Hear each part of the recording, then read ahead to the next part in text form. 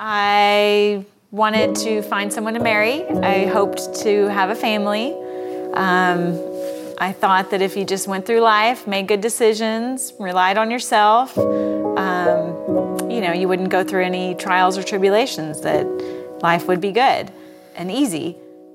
There was a point in my time that I'm not proud of at all, that, I was a full-blown criminal, sold drugs, did drugs, stole, robbed, everything I possibly could. Whenever I quit doing the hard drugs, it was this huge victory, this whole celebration. My family was like, man, he's great. The downside is that I still held on to alcohol. I just went into a major downward spiral with alcoholism. It was just getting dangerous for me, dangerous for Prima, dangerous for our kids. I started to realize there was a problem, and it was starting to affect our marriage. And I had to get the kids and I out of the situation, and that's when it got really bad. There came a time where the partnership that I was in with my family just kind of imploded, and we just had a major falling out. Prima had taken the kids and left home, and it had gotten really, really bad. And I had stayed up for, I don't know how many days, just on a really, really, really dark bender. And 2 policemen woke me up, and I had tied an extension cord around my neck. For the first time in my life, I was really thinking suicidal thoughts. I woke up to 2 policemen. One of them handed me divorce papers, and another one handed me protective orders against my family. I thought divorce was the only option, and I thought that I wouldn't fit in anymore at Gateway, and I wanted to turn my back and pull away. But there were people that wouldn't let me do that. Wes decided to get help and checked himself into a treatment center. It gave me a glimmer of hope. There was a moment in that rehab, but I felt a physical hug in that moment. Right then, I literally sat up on the edge of my bed and started laughing and crying at the same time, and it was just an overwhelming sense of security, And I knew that second that my life was going to change forever. I really do. As I was watching him start over, it was a new beginning for me as well. And I finally just said, God, I give this up to you, and I will follow you. And Jesus, I need you in my life. I can't do this. We knew we had to meet with our small group every week and just be there, because that was the safest place for us, where we were supported and loved. They were pouring into me and befriending me and calling me. Looking back, you can see where God was putting people in place to get us through it. When you get so intertwined with a group of people that don't care anything about your past or who you are, they just take you for what you are, you truly just get to experience this whole other level of life. I always call it my casserole friends. It's like, who's going to bring you a casserole from the hospital or whatever, And now we lead the life group that had kind of emerged from that. And if you told me that years ago that would be the case, I would have said, no, I don't know how to do that. How could I possibly lead a life group? But, together we have figured that out, and we feel like we can give back and provide that environment that was provided for us when we so needed it. And hopefully along the way, help someone see that, Jesus can bring you the healing you need.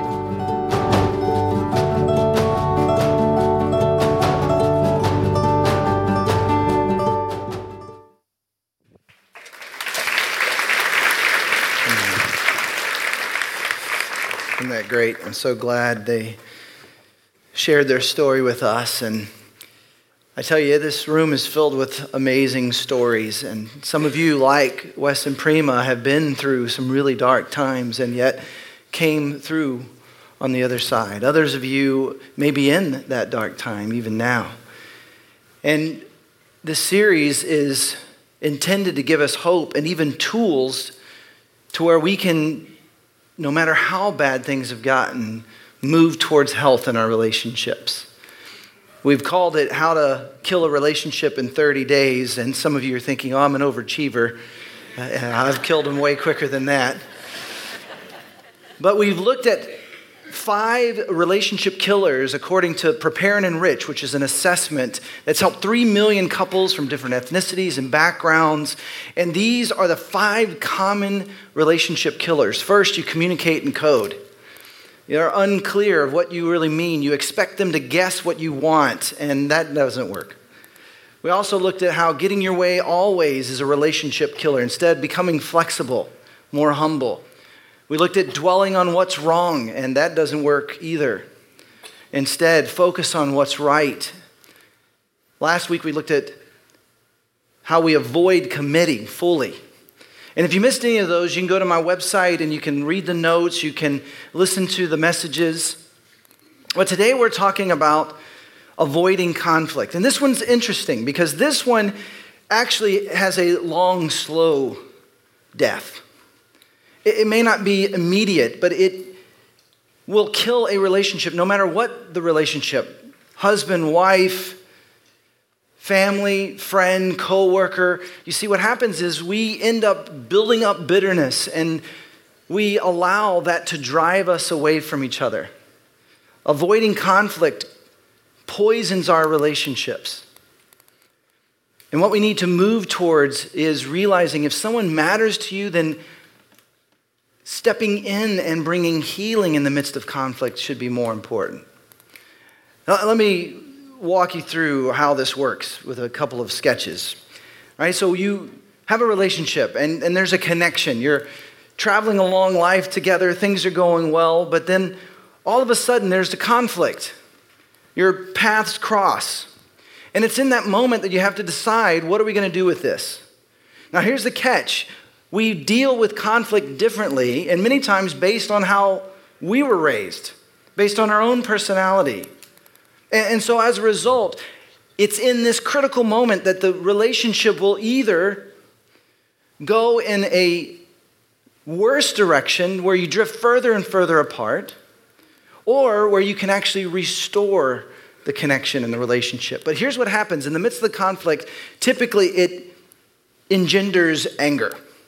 Now, anger in and of itself is not evil. It's what you do with your anger that will determine the damage done.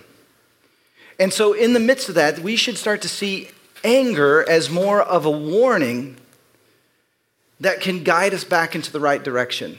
Dallas Willard, a professor of philosophy from USC, UT won yesterday, so I thought I should mention USC. Some of you are here today out of gratitude to God for that game. Others of you are here because you're praying for the Cowboys tonight. Others of you are thinking, do they still play football? I'm not even sure what you're talking about. So Dallas Willard, let's go back to him. Sorry, diversion. He said this: the primary function of anger in life is to alert me to an obstruction to my will and immediately raise alarm and resistance before I even have time to think about it. An obstruction to your will. When you start to feel angry, that's the moment to ask yourself, wait, what's bothering me here? Why am I so angry? See, pain, when we experience pain, that's a warning to stop doing that. It's hurting you. Anger is an emotional response that can be the same. It can be an alert, a warning. Wait, something's going on here. There's an obstruction to your will. Ask the question, why am I so angry? Why is this bothering me so much? And that's where it leads to the sketch again. In the midst of your anger, if you seek to resolve it, top right, you can actually reconnect. Maybe even closer and stronger than you were before. Or you can continue to go in different directions, further and further apart. See, here's the catch. I have bad news for you. Conflict is inevitable. I remember when my wife and I were dating and even engaged, things were going so well. And I remember we had premarital counseling. And the pastor told us, the goal of marriage is to fight fairly. And I thought, that's so sad. They've lost that loving feeling, right? We fight fairly. We never fight until the honeymoon, right? And then we've been through some doozies in the last 25 years. I remember one in particularly embarrassing moment. We got into this large argument. We were at the zoo and we had little kids and the kids wanted to go this way and I didn't want to do this or that. And so I ended up just letting them leave me Me in the stroller, and so I sat in that stroller. As they walked around the herpetarium, I just stewed. A grown man sitting in a stroller for about an hour and a half. Little children would come around the corner and see me, and I didn't care. I was so mad. There have been times in our marriage where we just were so upset with each other. Things were so difficult, but conflict is inevitable, but we can learn to resolve conflict. See, what happens is a simple misunderstanding can become something so much darker and so much more painful. And the closer we get to someone, the more opportunities for conflict arise. But when we choose to avoid conflict, we're ignoring what's happening. We're acting like it didn't happen or it didn't hurt. What ends up happening is it inhibits the relationship. There's a broken connection and the gap can widen. And there's certain kind of conflict. I need to, as an aside, say this. This is important. There are types of conflict: sexual abuse, domestic, physical abuse, emotional abuse, that often need the intervention of professionals or even law enforcement. I can't talk through all the nuances of the different types of conflict.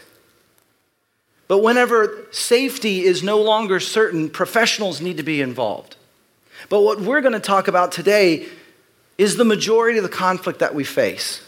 And if we can learn to nip it in the bud when it's a misunderstanding or even a missed moment, it can stop it from becoming something far worse. So I want to look at 3 passages, 2 of which come from Jesus. And it's a little bit confusing in some ways because Jesus seems to address the person who has offended, but he also seems to address the person that's been offended. So which one is supposed to take responsibility? Let's look at these. Matthew 5.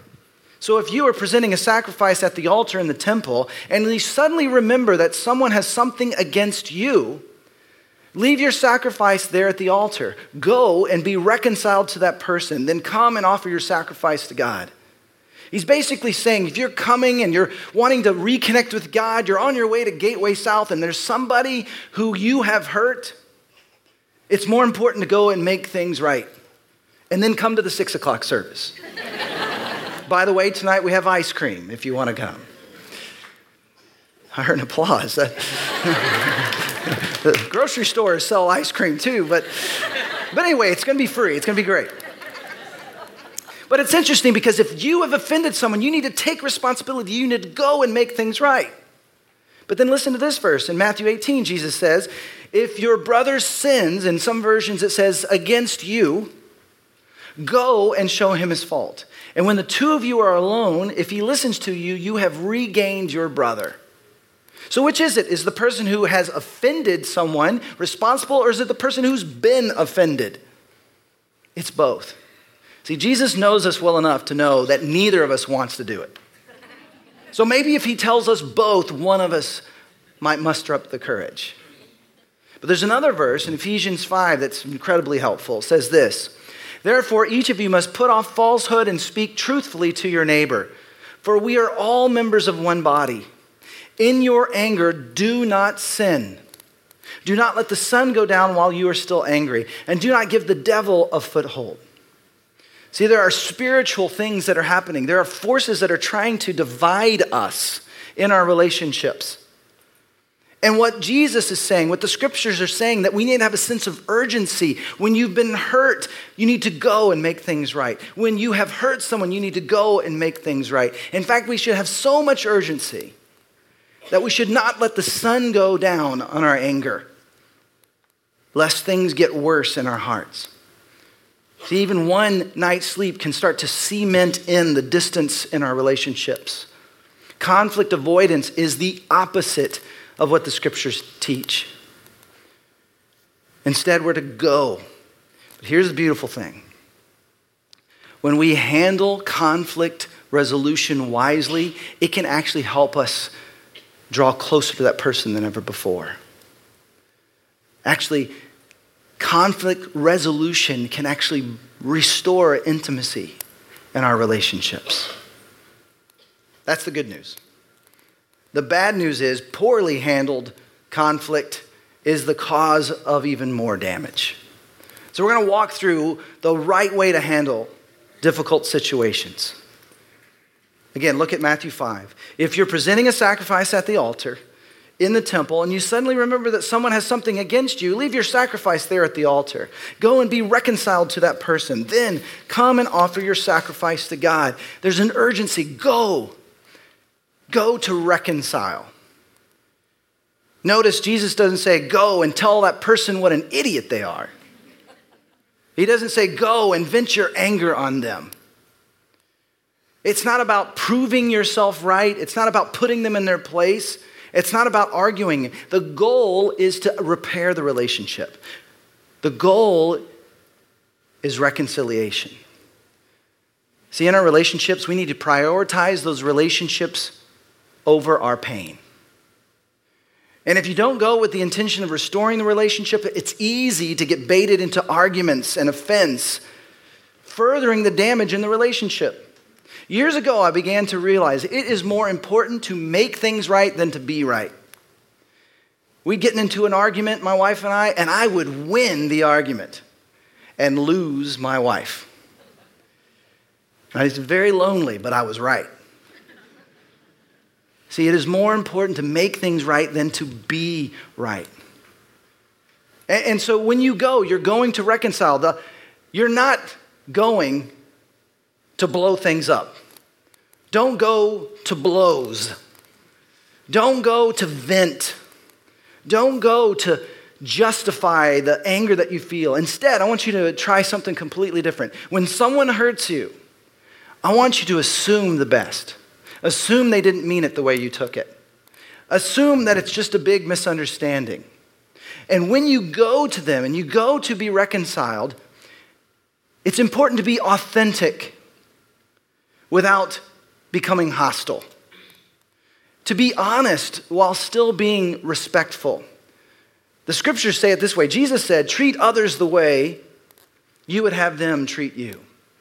When someone comes to you with a posture of, I assume I misunderstood. I want us to be good. Can we talk about something that happened? Versus, I need to tell you something.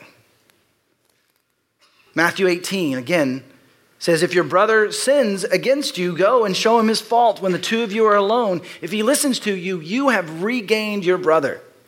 See, this passage reiterates and makes clear that when there is an offense, we need to go privately. That's the opposite of go public, right? When we approach the conflict in a relationship in a one-on-one manner first, it gives us the opportunity to make things right, for things to come back together. I mean, consider the difference in these approaches, right? Going to someone or someone coming to you saying this, look, this happened, and it really hurt, and I haven't been able to stop thinking about it because I feel like it's pushing me away from you. And I haven't talked to anyone else. I just want to come to you first. What if we did that instead of the alternative? Look, this happened, and it really hurt. I haven't been able to stop thinking about it because I feel like it's pushing me away from you. And so I went to your family. I went to your friends to find out why would he do this to me. They didn't give me any answers, so I ranted about it on Facebook. And I tagged you in an image of you. And that didn't make me feel better, so now I'm coming to you. Which do you prefer? The first, right? Now you got Mark Zuckerberg involved, right? Don't go to others first. Go to that person privately. Give them the opportunity. Respect them. Care for them enough to give them the chance to even make things right. They may not even know they hurt you. Coming privately immediately diffuses a whole layer of defensiveness just between me and you. Now, this also starts to change our relationships with others. See, if someone comes to you and they just need to vent, suddenly it feels good because they trust you, they can tell you anything, but you're now contributing to the problem. Instead, send them back to that person. A wedding I did years ago when we lived in Los Angeles, the couple had a big argument on their wedding night, so big that she took off her wedding ring. And she called her mom. And she told her mom about their argument, and she said, "I told you should have never married him." And she never put that wedding ring back on. And so ever since then, I now do something new at every wedding I've ever done since. I don't do the whole, and if any of you here would object to this wedding, please stand up so we can shame you. I don't do that. Because I doubt that mom would have stood up. But instead what I say is, you know how there's like a bride's side and a groom's side? I say, you came in and you may have chosen a side, but now you're on their side. And if he comes to you complaining about her, or if she comes to you complaining about him, you hug them, you cry with them, and then you send them back. Because now you're on their side. You do not take one side over the other. See, the problem is when we go and vent with some other people, all of a sudden, that person is now embittered towards the person we're mad at. And if we make things right with that person, there's bitterness over here, and they are not a part of being in the solution. So if we were to listen to what Jesus says, listen to what the scriptures said, we could actually, instead, when someone comes back to us, give them wise ways to draw that person back to themselves. Encourage them to reconcile, to go one-on-one first. Ephesians 4, look at this one again. Therefore, each of you must put off falsehood and speak truthfully to your neighbor. For we are all members of one body. In your anger, do not sin. Do not let the sun go down while you are still angry. And do not give the devil a foothold. See, when we do go, we need to go speak the truth. We need to be open and honest about what happened. Now, we address and go through and resolve conflict differently. Some of us are runners. We do not like conflict. We like to pretend it did not happen. Don't ask, don't tell, right? I don't want to deal with this.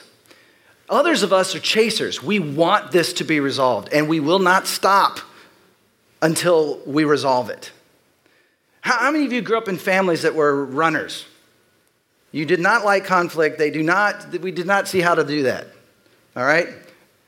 You're running even now. Didn't even raise your hand. All right, that's all right. We know who you are. Chasers. How many of you are chasers? You've got to have it resolved, even to the point of where you're annoying. All right, that's me. Now, I grew up in a family where we would yell at each other and feel better about ourselves. Well, that didn't work as well on my wife, who came from a family that did not have conflict, or at least not that was seen. And so I would yell at my wife and I would feel better. And she would die a little bit. And she would run. She didn't want to have these kind of conversations. And she's a fast runner. And I'm a quick chaser. And I would chase after her. And we would try to resolve it. And she would try not to resolve it. And so we finally came to a new way of dealing with it. See, the scriptures say, you got to resolve this before the sun goes down. And so I'd be like keeping her up all night. We got to resolve this. We got to, fine, just have your way. But that's not what it means. Here's something that really helped us. If you're a runner, try this. If you're with a chaser, how about this? I want you to know, I love you. God is for us. We will resolve this. Let's talk about this on Saturday. And you're putting it on the calendar. When Deb would say something like that, you know what I would do? I would go literally put it on my calendar. Saturday. This is getting resolved. All right? And sometimes I recommend having that resolution conversation in public, right? Go to the coffee shop, go to Kirby Lane so you can deal with it more respectfully than you might privately. But what's fascinating about this, if you resolve tonight, we know we love each other.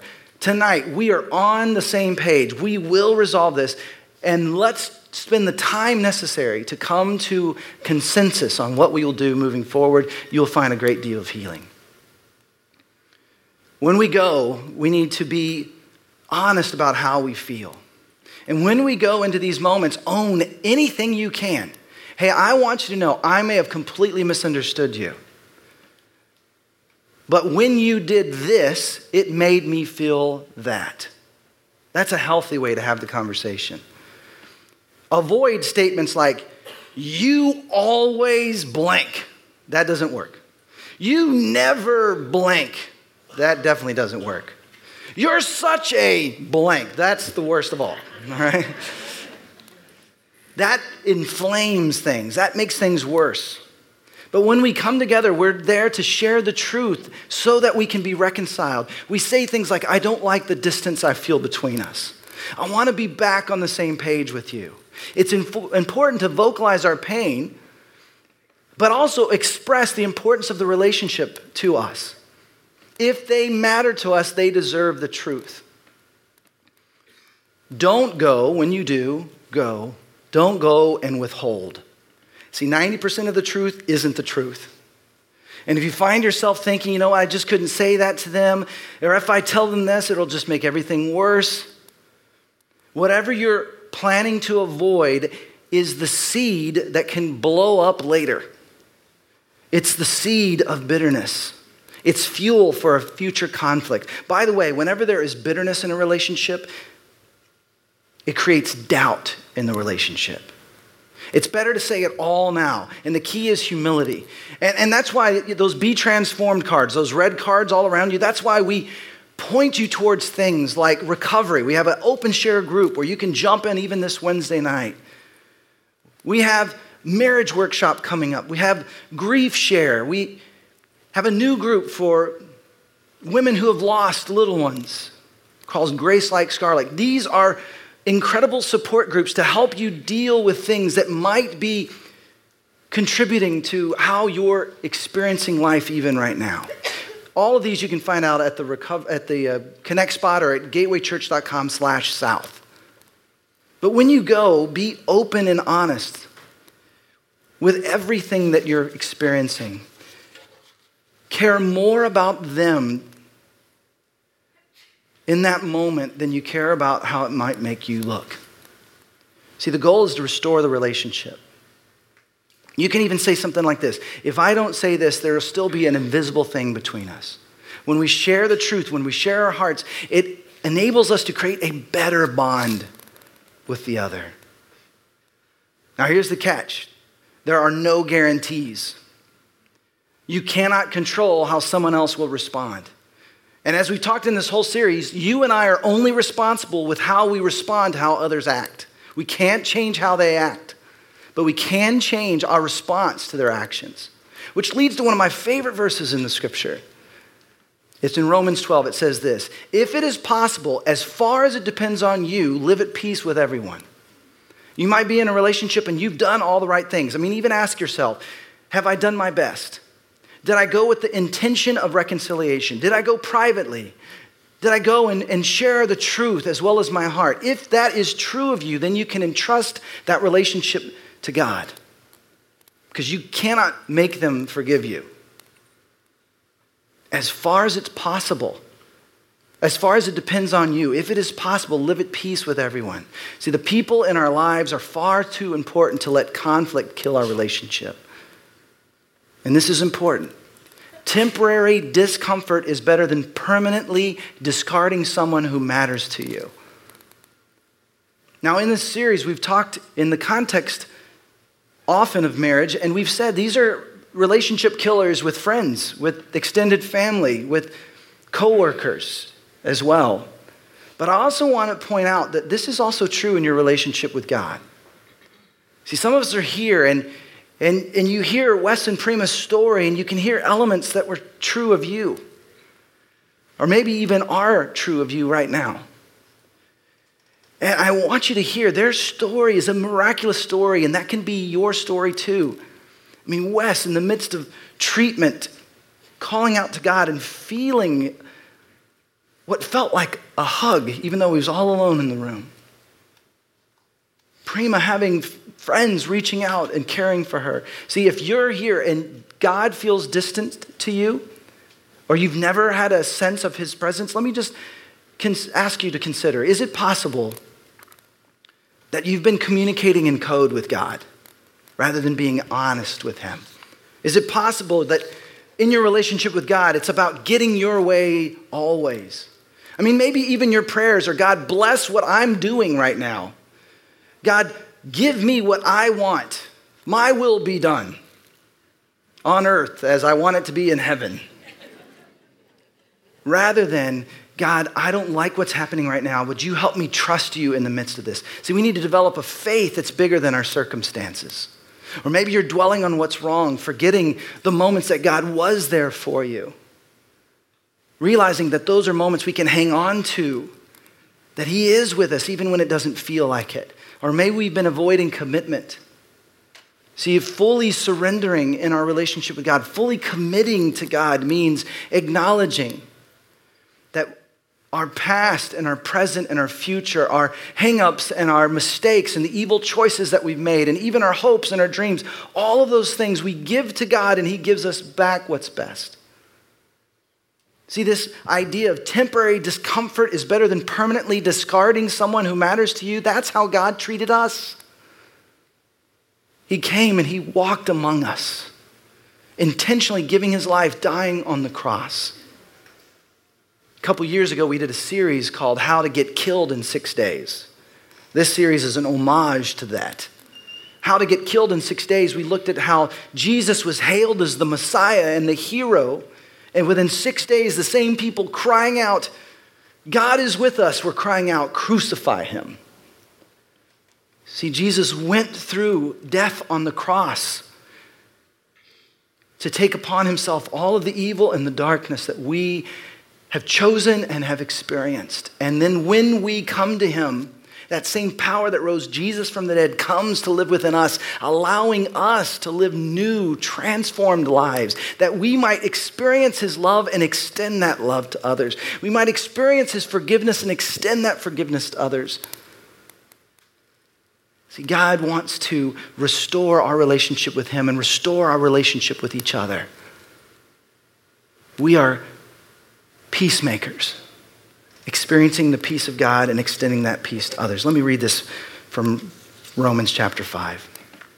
Christ arrives right on time to make this happen. He didn't and doesn't wait for us to get ready. He presented himself for the sacrificial death when we were far too weak and rebellious to do anything to get ourselves ready.